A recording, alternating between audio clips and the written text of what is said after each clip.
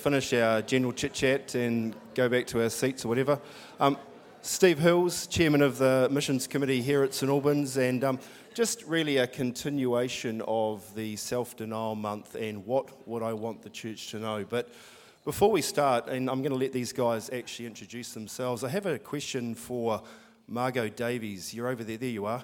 When you guys go out for a family meal or to the movies, do you freak out that your family won't put their shoes on? You don't? Do they put their shoes on when they go out, or they just go out with no shoes on generally? Yeah, I know. Yeah, I'm not sure about this no shoes stuff, but anyway. All right. So, look, I've asked these guys to be interesting, enlightening, and exciting, but also keep you guys interested. So, without any further ado, I'm going to let them introduce themselves as we go. It's slightly different, and I'll explain when we get through what we're going to do. So, Alex, kick off, please. Hi, I'm Alex. I'm responsible for these three lovelies over here, and I run a logging business and a firewood business. All about it. What's your short-term mission?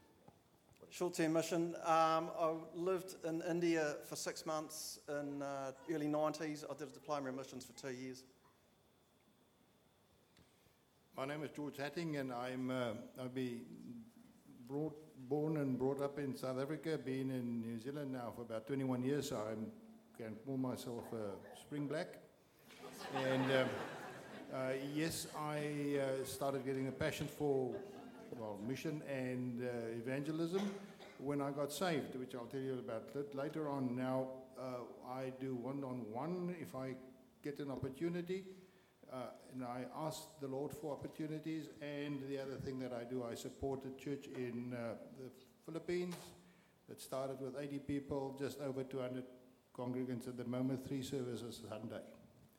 That's me, and my shoe size is 11. Same. I'm Sebastian Felix Norman, born in the Royal United Hospital of Bath in 1992. I have been in New Zealand for 4.5 years now. And you lost against the Italians.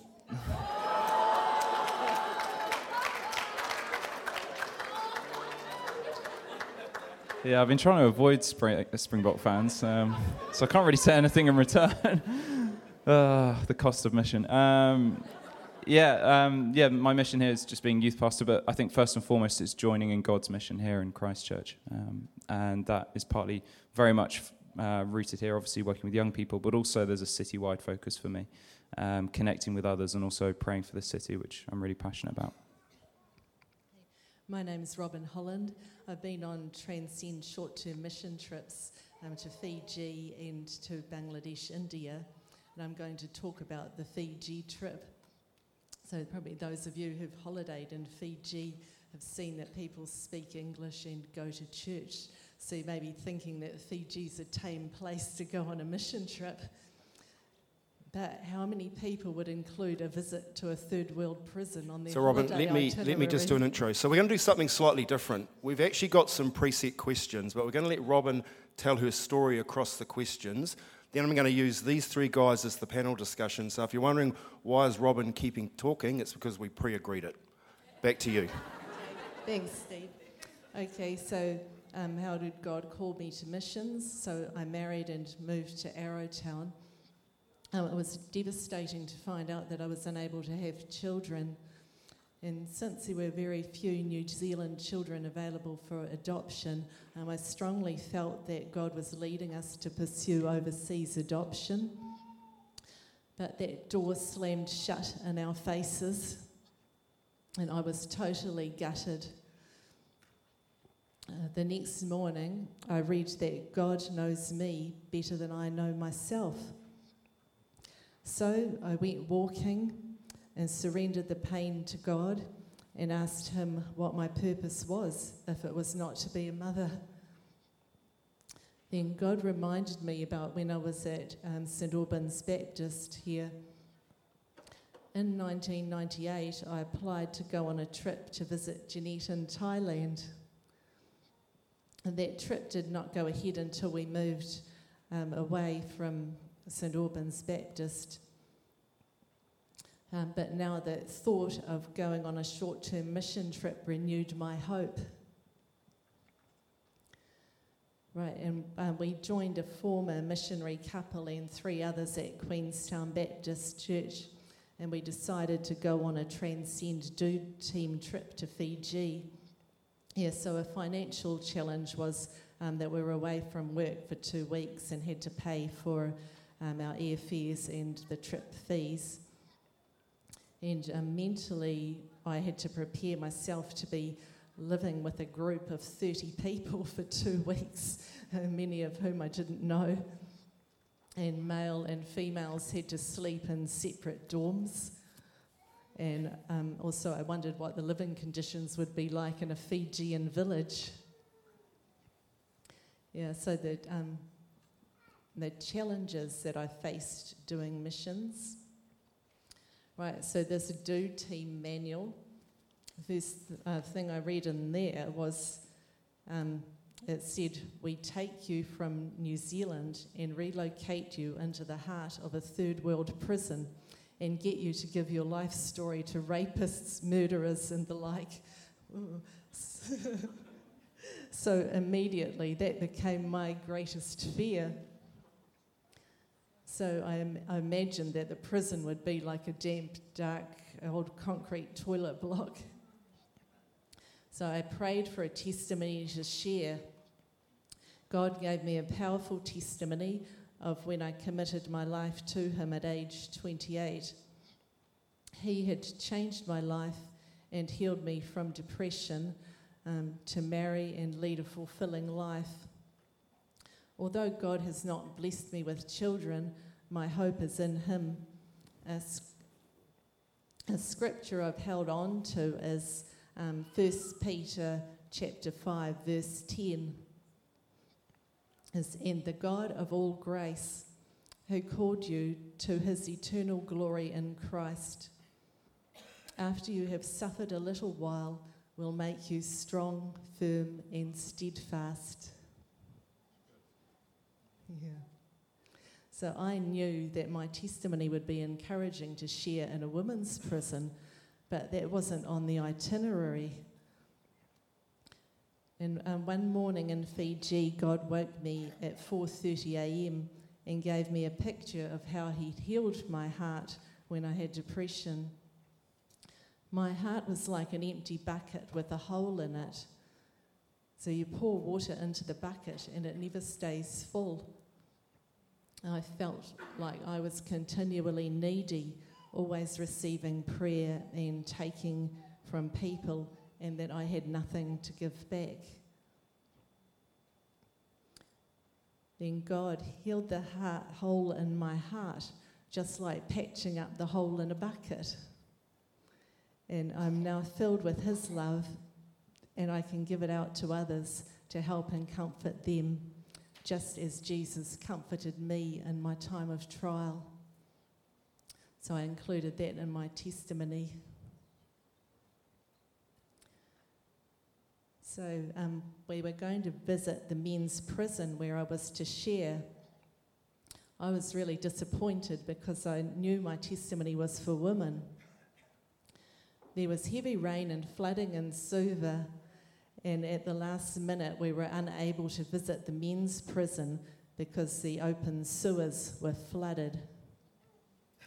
Instead, they said we had to visit the women's prison, which is never on the itinerary. And I sensed the presence of the Holy Spirit, and I was just overjoyed because I knew that was why God had taken me on that trip.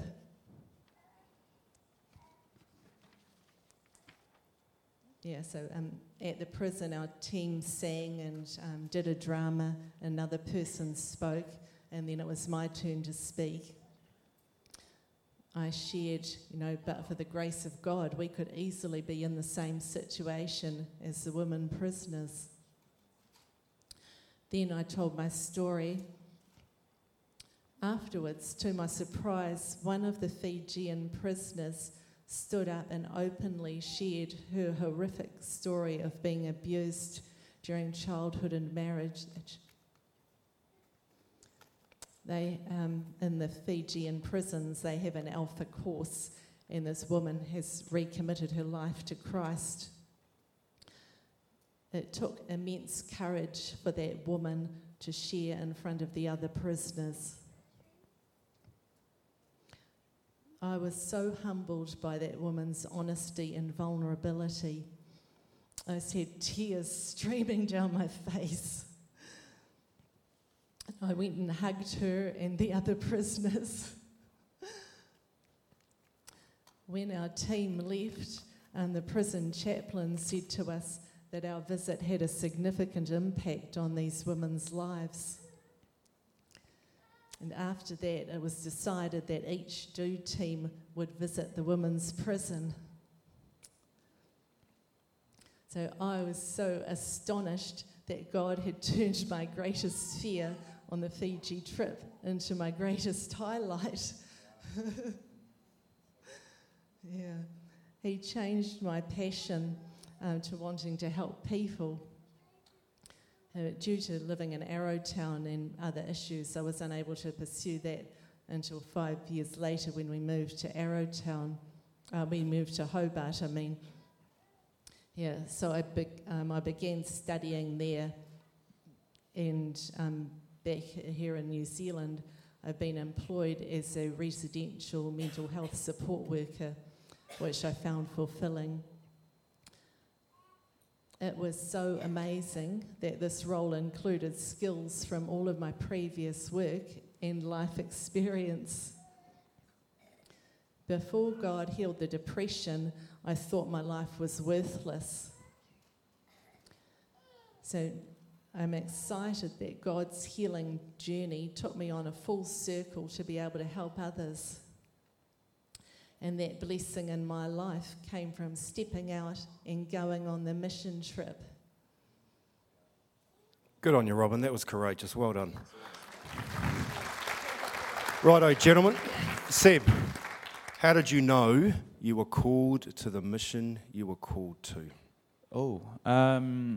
I'll give you the short version because the long one's a 2.5 year process. But midway through 2014, I just felt a real nudge from God about New Zealand. I'd visited in 2011 with 2 mates, and we'd been around North and South Island in a very small van for 3 young men, and that was great. And I thought, great to go back at some point before I'm pushing up daisies, but didn't think I'd be back anytime soon. But then God just, New Zealand. And, it was that process of, is it me? Is it a cheese pizza? Am I making it up? But just, again, God just confirming New Zealand, New Zealand, New Zealand. And I was midway through a degree when he first started nudging me, and very settled in my youth work job. But so just giving it all to him, being like, do you want me to go now? Do you want me to quit my degree? And no, that wasn't the case. But then there was a key moment. He told me to draw a map of New Zealand, told me where to put a dot, and I did. And he said, that's where you need to look into moving to. And then, again, weighing it up, was that me? And then I spent a whole morning just praying about whether I should do a recce trip to Christchurch, because that's where the dot was. And prayed and prayed and prayed. And then I thought, okay, I think I just need to follow up on this. I get on a train going from Bristol back to Bath, and there's these 2 women nattering in front of me. And I thought, I know that accent. They're 2 Kiwi ladies. And I say, I'm thinking maybe moving to New Zealand. And this lady looks me square in the eye and says nothing else apart from go to Christchurch.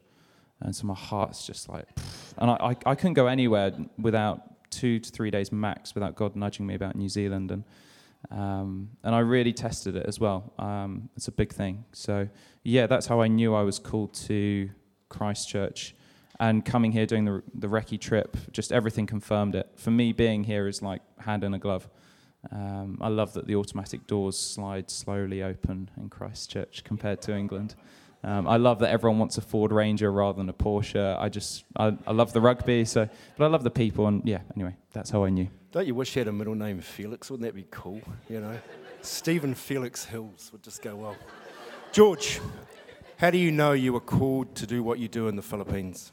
Well, I don't really think that I can say that I was ever called to mission, because I've never done mission as such. If you equate evangelism to mission, then yes, that I've been doing. But to me, it was more of a revelation that not necessarily going to New Zealand, but going to the ends of the earth was one of the part of the command of the Lord. But to me, it was more that I realized when I got saved, that I have got a treasure, an immensely big treasure. And I had this, and I still have it, this absolute hankering to want to share this treasure. You know, it's like you've been to a place that is like paradise, and it costs nobody any money to get there. Why would you not want to share it? Because you know what the consequences are to those people if you don't share it with them. They are going to go to the non-paradise part of things. So to answer your question, it is pretty much, and I don't understand that everybody that is saved don't have the same desire to want to share the gospel with other people. You know, we sometimes say, oh, well, I don't know what to say. You don't have to worry about anything. The Lord will tell you what to say. The Holy Spirit will lead you. And it is, once you have that sort of freedom to tell people about the Lord, why would you not do it? And I got that as part of my salvation. And the other side of the coin was that it was also the last command that the Lord left us with. And if you are a follower of Him, you should follow His commands. And that means even going to the ends of the earth. Good on you, George. Sockman. Is there something wrong with socks? No, very nice. Okay. Yeah, in my early 20s, I just got to this point where I'd been working my family business with the old man for probably around 5 years. And I just had this thing about India, and I can't explain it, but it was a bit like old Seb here was going on about, although you need to work on that Hilux thing, mate, go away from the Ranger. I just could not get India out of my head. And so I started this journey to heading towards working in India, and it got to the point where it was just easier to be obedient and just go, because I just couldn't get away from God. It was just like, it's just, all right, I can't do it. And it took probably 18 months, and it was a tough time, just feeling like I was being chased. And in the end it was like, okay. Do you want to carry on and do the second one? How have you been blessed? I know it was a challenging time for you, but any blessing from it? I think blessing and sacrifice are a little bit sort of tied up. Some of the blessings that I saw in going to India, well, it was an amazing life experience. Like India back in the very early 90s was very isolated, no internet, no Western influence. I know that there was no similarity between New Zealand and India. It is just, man, it is, talk about culture shock. As far as what God was doing in India, well, just a very brief overview. India's a country of over 1 billion people now, approximately 2% Christian, so pretty small Christian presence. Thomas was martyred there, which some of you may not know, one of the disciples. So there's been a Christian influence for a long, long time, but it's been a real slow burn. So anyway, I was really intrigued with India, and I got there, and God is doing some truly, truly astounding things. I worked in this mission outfit called International Outreach, and they were working in a number of areas. We used to go and do these outreaches in villages, really basic villages, and we just roll up there, play some music in the square and see who turned up. And a bunch of people would turn up, and we would, we'd give a little message, and we'd say, who wants to get prayed for? Is anyone sick or whatever? People would turn up, and we'd pray for them, and God would heal them. It was just staggering. I prayed for this lady who her back would have been bent over, just like she was looking at her toes. And I prayed for it and cast out the spirit of infirmity, and her back just went and just straightened up in front of me. And it was just I'll tell you, that was just truly staggering. It was just staggering, yeah. Saying some things, I mean, there's a lot of toil, there's a lot of struggle in India. I mean, I've stepped over dead bodies in the street. It's a tough place, it really is. But some of the things God was doing is, I was in Hyderabad. Everything's made out of concrete there. It's a very dry place. There's no trees, so it's all made out of concrete. I was in this big building, and there was a stage that would have been at least shoulder height, and the musicians were all playing up there, playing some worship songs. And these three guys on the front of the stage all got slain in the spirit and fell off the stage head first onto the concrete floor from like shoulder height. And just hear the impact. It was like everyone was like, oh no. They were out cold for about 20 minutes, and then they just stood up, walked back on the stage and carried on playing. Didn't have a mark on them. Didn't have a mark on them. And they fell from probably 5 feet, let alone how high they were. Probably 10 feet for their face to land on the concrete. Just, man, crazy stuff. Cool story, mate. Seb, the blessing.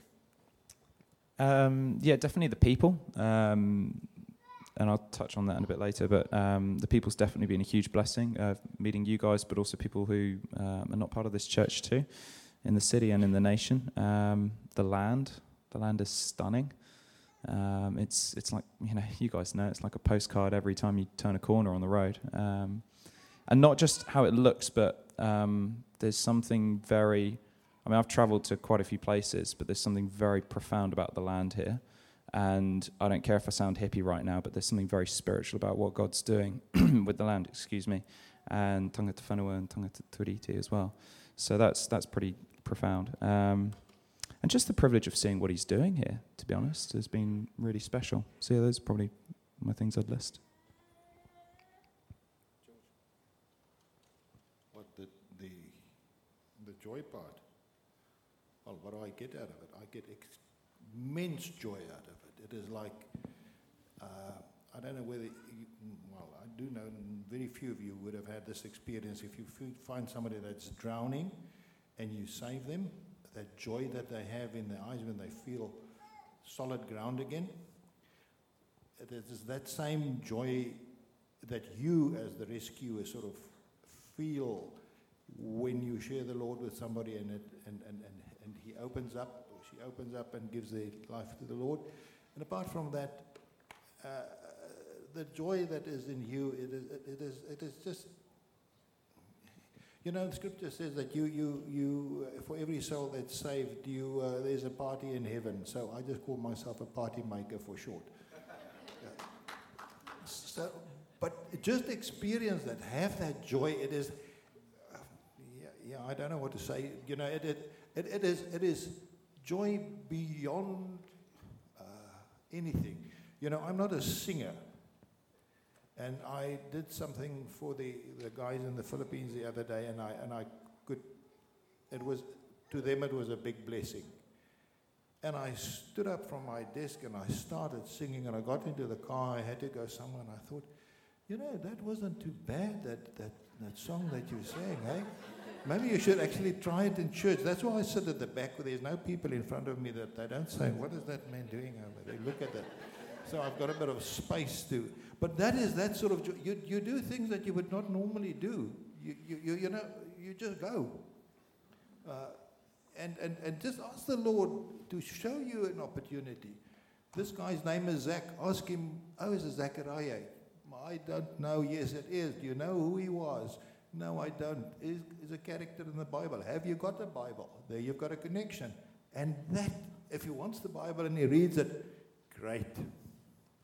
That's all. I guess the thing that really hit me with the answer, I don't know what these guys are actually saying today. They've just got the questions. But the thing that really just hit home to me is none of them are looking for payback. None of them are looking for a vault of this or a vault of that. They're just doing it because they want the joy of the Lord and they want to be obedient. So one of the questions I wanted them to be really honest about, and they'll be honest with you, is what has been the sacrifice, personally, financially, or whatever, in doing what you have done or did or are doing right now? And what does that mean? George, you start. There is no such thing as sacrifice for the Lord, because you've got to look at it. None of what you think you have is actually yours. It is all His. You are purely a custodian. So financially there is no sacrifice because you're just using the money that he's given you in any case to further his kingdom. And what a blessing for him to task you to do that and give you the means. And as far as health is concerned, there will only be a sacrifice if you try and do it in your own power. If you do it in his power, if he gives you a job to do, he will give you the means to do that job. So there is no sacrifice if you do it in his power. I think for me there was a sacrifice in terms of counting up the cost of leaving family and friends. And I think that's one of the reasons God was so gracious in giving me 2.5 years, because it gave me a lot of time to pray and process and feel and think and visualize. I knew I'd be missing weddings, births, deaths, people, and time with people. That's probably the biggest thing for me. Getting on that plane with a suitcase on January the 4th, 2017, knowing that the decision to follow God and where he was leading me has taken my time with my parents from this to this, in terms of face-to-face potentially. I don't know the future, but that was pretty big. But he's so worth it, as George was alluding to. Like, he is so worth it, and he is so able to meet needs. So I just can't talk about the sacrifices without mentioning how he's met them, if that's okay. For me, he gave me time to process. Where I live, I've lived in for the last 4.5 years, and I felt home there within 3 weeks or so. And he just knew what I needed. He knew what I needed more than I knew I needed. He gave me real spiritual family, like you guys and others, when my biological family are far. And he gave me like-minded people as well. I was doing accountability with a fella here within 4 months of arriving. So he's so kind. He's so kind, and he really meets us in those places. But yeah, I was definitely counting up a cost. Definitely. And I think probably the hardest thing I find right now is my parents aren't Christian. And my older brother, I have 2 sons, older brother's in Germany, and I'm in New Zealand. So he's off the hook now, which he's very happy about, because he seems very close to the UK now. But the thing that hurts me the most is seeing the pain in my mum and dad, knowing that we're abroad. That's definitely the hardest thing. I don't think there's a person in this church, Seb, that doesn't actually have a heart for what you've done here and just the incredible work you're doing with the young people. So it's amazing to hear how God does actually allow you to heal those sacrifices. It's courageous. Alex? Yeah, I think George is a bit further along the track than me because, I certainly found some sacrifices in those decisions. Certainly my health struggled at times in India, and coming back, I know that Hannah lady talked last week about a debrief, and I think that would have been really useful to work through some of the stuff I'd gone through personally and just the stuff I'd witnessed. It's probably taken me 20 years to get over that, India, and it has stirred up a lot of questions, some of which I still don't have answers for. And I intended to go there, and I thought I was going to be there, and that was me. And it wasn't. 6 months was me, and I was done. And it really, it took a lot of coming to terms with, of like, why did I go there and leave my family business and come back and jump back in the business? I really struggled with that. Probably one of the other, I don't know if it was a sacrifice, but before I left for India, God challenged me to give away all the money I had, and we can see that, mate. Yeah, I'm still getting there. That's why I say you're still suffering to get over it. And when you're 22, well, you don't have a lot of money, but even if you don't have a lot of money, what you've got, it's still what you've got. And I can tell you, that was a challenge. So I did that. I was obedient to that. And I think that has been a real foundation thing for where I've got to now in business. I know when I came back from India, and a year or two later, I met Ruth and got hooked up with her, and we were working on buying a house. And Ruth said to me, how much money have you got? And I go, basically none. And Ruth, she's a good little saver, so she had some money, which was good. But, there is sacrifices in following God, and sometimes, like I say, things are hard at the time. You don't know how it's going to work out, so just be obedient, but obedience isn't always easy. No, good on. Maybe God sent you there so you could tell that story like you've just done now, because everyone listens to that.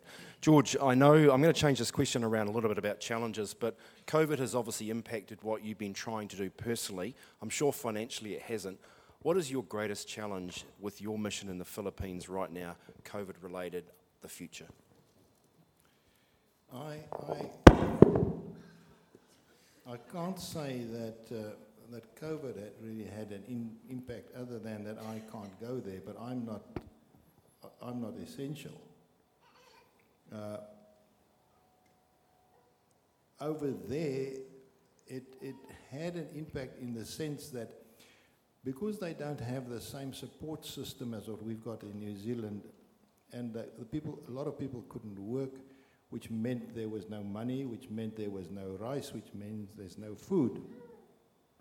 And we could make use of that opportunity that COVID created to supply rice to people. But it was at the church, which means that they had to come to church and the gospel was shared, and the 3 services that they've got on a Sunday all goes with a meal. So it doesn't really matter whether they come for the gospel message or for the food. The point is they still get the gospel message.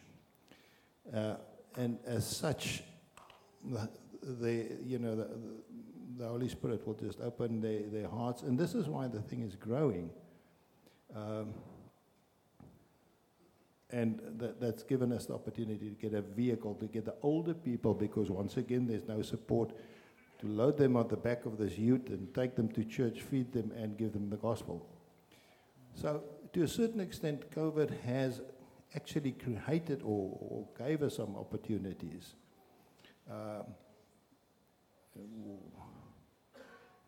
And I think, once again, it's a matter of prayer and asking the Lord what He wants us to do. This vehicle that I'm talking about, we said, well, we need a vehicle there to haul people and to take food to the kids' feeding program and ministries that we've got. And I just happened to have that particular month an extremely good month. And we did it. And I got the blessing out of that. And they got the vehicle. Now it's that sort of thing, but it's not me doing it. I just do what I'm told, and that's pretty much it. Good on you, George. Seb. Was this the challenges? I'll probably summarise it as 3 for me. One, it's a really interesting one when you go to a culture and one that you love. Like I love being in Canterbury. Same language, but there are differences. And that can really, you can almost get, we're all on the same wavelength. And whoa, okay, no, we're different. We are actually from the other side of the world from each other, and that's really cool and that's interesting. That's something to bear in mind. Challenges. I've thrown the kitchen sink at Tall Poppy Syndrome, and I hate it with a passion. And can still obviously see that kicking around. So that's probably a passion because I'm just.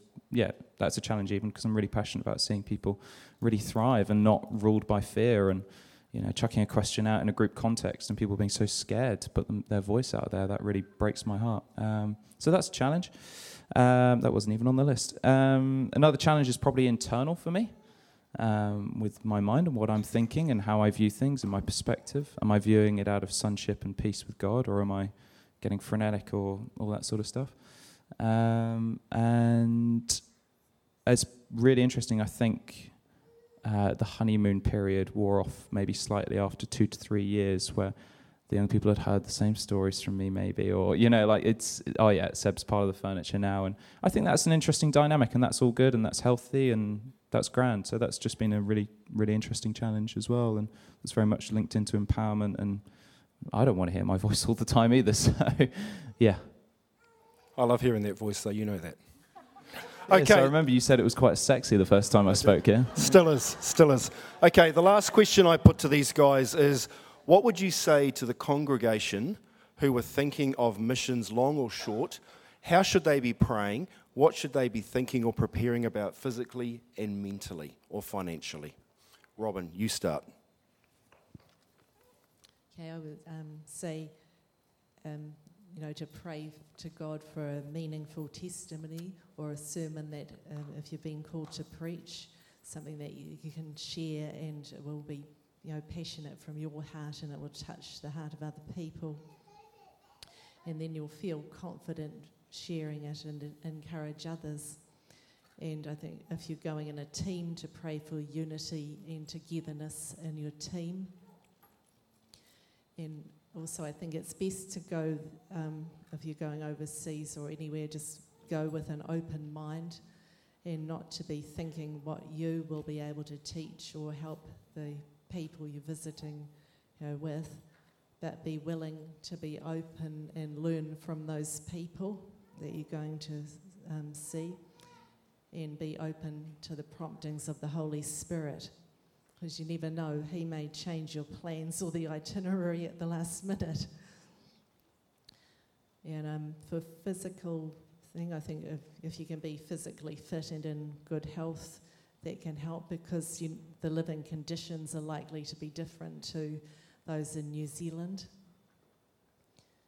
And just mentally do some preparation to learn the local greetings so that you can observe customs and work together with your team on songs, dramas and skits to present. And briefly, Robin, what's the skirt you're wearing? Yes, this here, it's a Fijian traditional dress. It's called a sulu, but this one's very special because it was made by the prisoners in the prison, whom they were Christians. So it has the 1 Peter chapter 5 verse 7 written on it, and this other one on the back is really good too. They're not letting your dreams slip through your hands. Cool. Sid. Firstly, enjoy the adventure, particularly if you're quite serious like me and can get quite intense. Just stop, just enjoy God, enjoy the adventure. Process the potential cost before leaving as much as possible. Visualize, think, try to not go in naive. A really interesting one, and I think this is particularly important. I bang on about this to the kiddos, but often when you hit 18, 19, or when you're moving abroad, the key questions that people ask you are what? What are you doing over there? Or where are you going to? I had a couple of people who were asking me, Seb, who are the key people you're connecting with? Who are the key people you're journeying with? And it just shifts it from what and materials and job and to actually who are the key people. And I think there's something really profound on that. Not that the whats aren't unimportant, not that the whats are important, double negative. They are, but just that who focus is really, really big. And there's two words God gave me when I came here, humility and listen. And really based on the opening of Philippians 2, where Jesus didn't count equality with God something to be grasped, but instead emptied himself. He took on flesh, that incarnational approach. God really told me to come in those 2 weeks here and continually to just listen to the people of Christ Church and come in humility. And I think that's particularly important for a young Brit coming into Christchurch post-Quakes. But I think it's true wherever you go. Go in humility and really listen. And lastly, enjoy the adventure again. Well, yes, I think you should start with prayer and serious prayer and ask the Lord whether this is what he wants. And there'll be nothing wrong if you ask for confirmation. Do your Gideon thing and ask him to give you a confirmation that you're sure that you are into this. And then even on a local level, before you go overseas, or if you do, maybe you don't want to go overseas, or he doesn't want you to go overseas, ask him to give you somebody to talk to. And he will not give you the chief devil worshipper in Christchurch. He'll give you somebody that the Holy Spirit has most probably prepared beforehand, so you can you can get into it to share the gospel with people, and it is really easy. You know, if you're a male, you always want to talk about your girlfriend when you're young, and you want to tell everybody like that because there's a love relationship, and this girlfriend is so great, and the same goes for girls. I don't know, I've never been one, so but I would think it would be. So, you know, it's the same thing. You've got this love relationship that you want to share with somebody, and you just look for an angle to tell this person about the love of your life. And that's it. And then enjoy it. It is a journey, and it is a rewarding journey. It is, you know, and the advantage is, if you look at the investment side of it, it's not only rewarding here. The rewards you're going to harvest on the other side. Imagine you walk into heaven and these guys say, "Oh, you were that guy that spoke to us down there. Look, thank you very much. Look where we are now." Man, is that not going to be great? Huh? So, and you want to do none of that? Because you think you're not a theologian? You're not supposed to be a theologian. That's why you've got the Holy Spirit supporting you. But yes, you've got to read a little bit in your Bible that you've got to at least know this and that. But, you know, don't let that put you off. Just go for it. And that's it.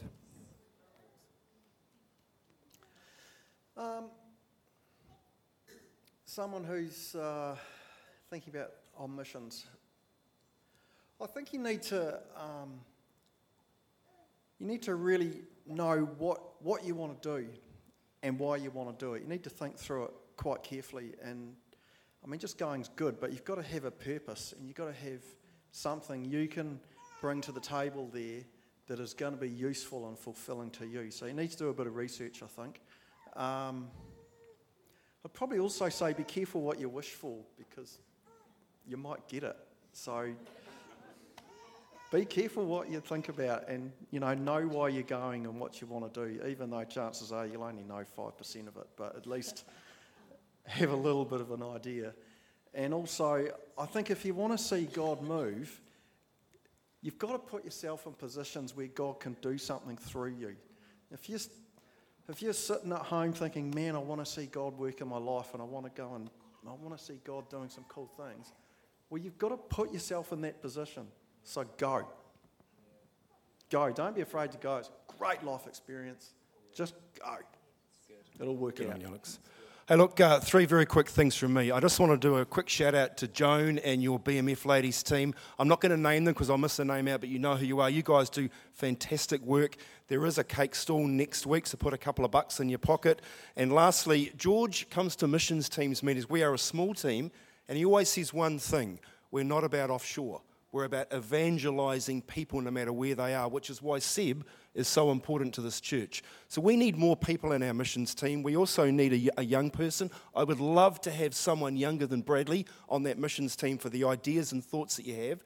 But remember, we're about prayer and encouragement and being aware of what our missions are doing. You don't have to jump on a plane and do a short term. You don't have to want to be a long-term missions person. You just have to have a love for God and what He's doing. Give these guys a massive hand. Thanks, guys, for what you've done. Well done.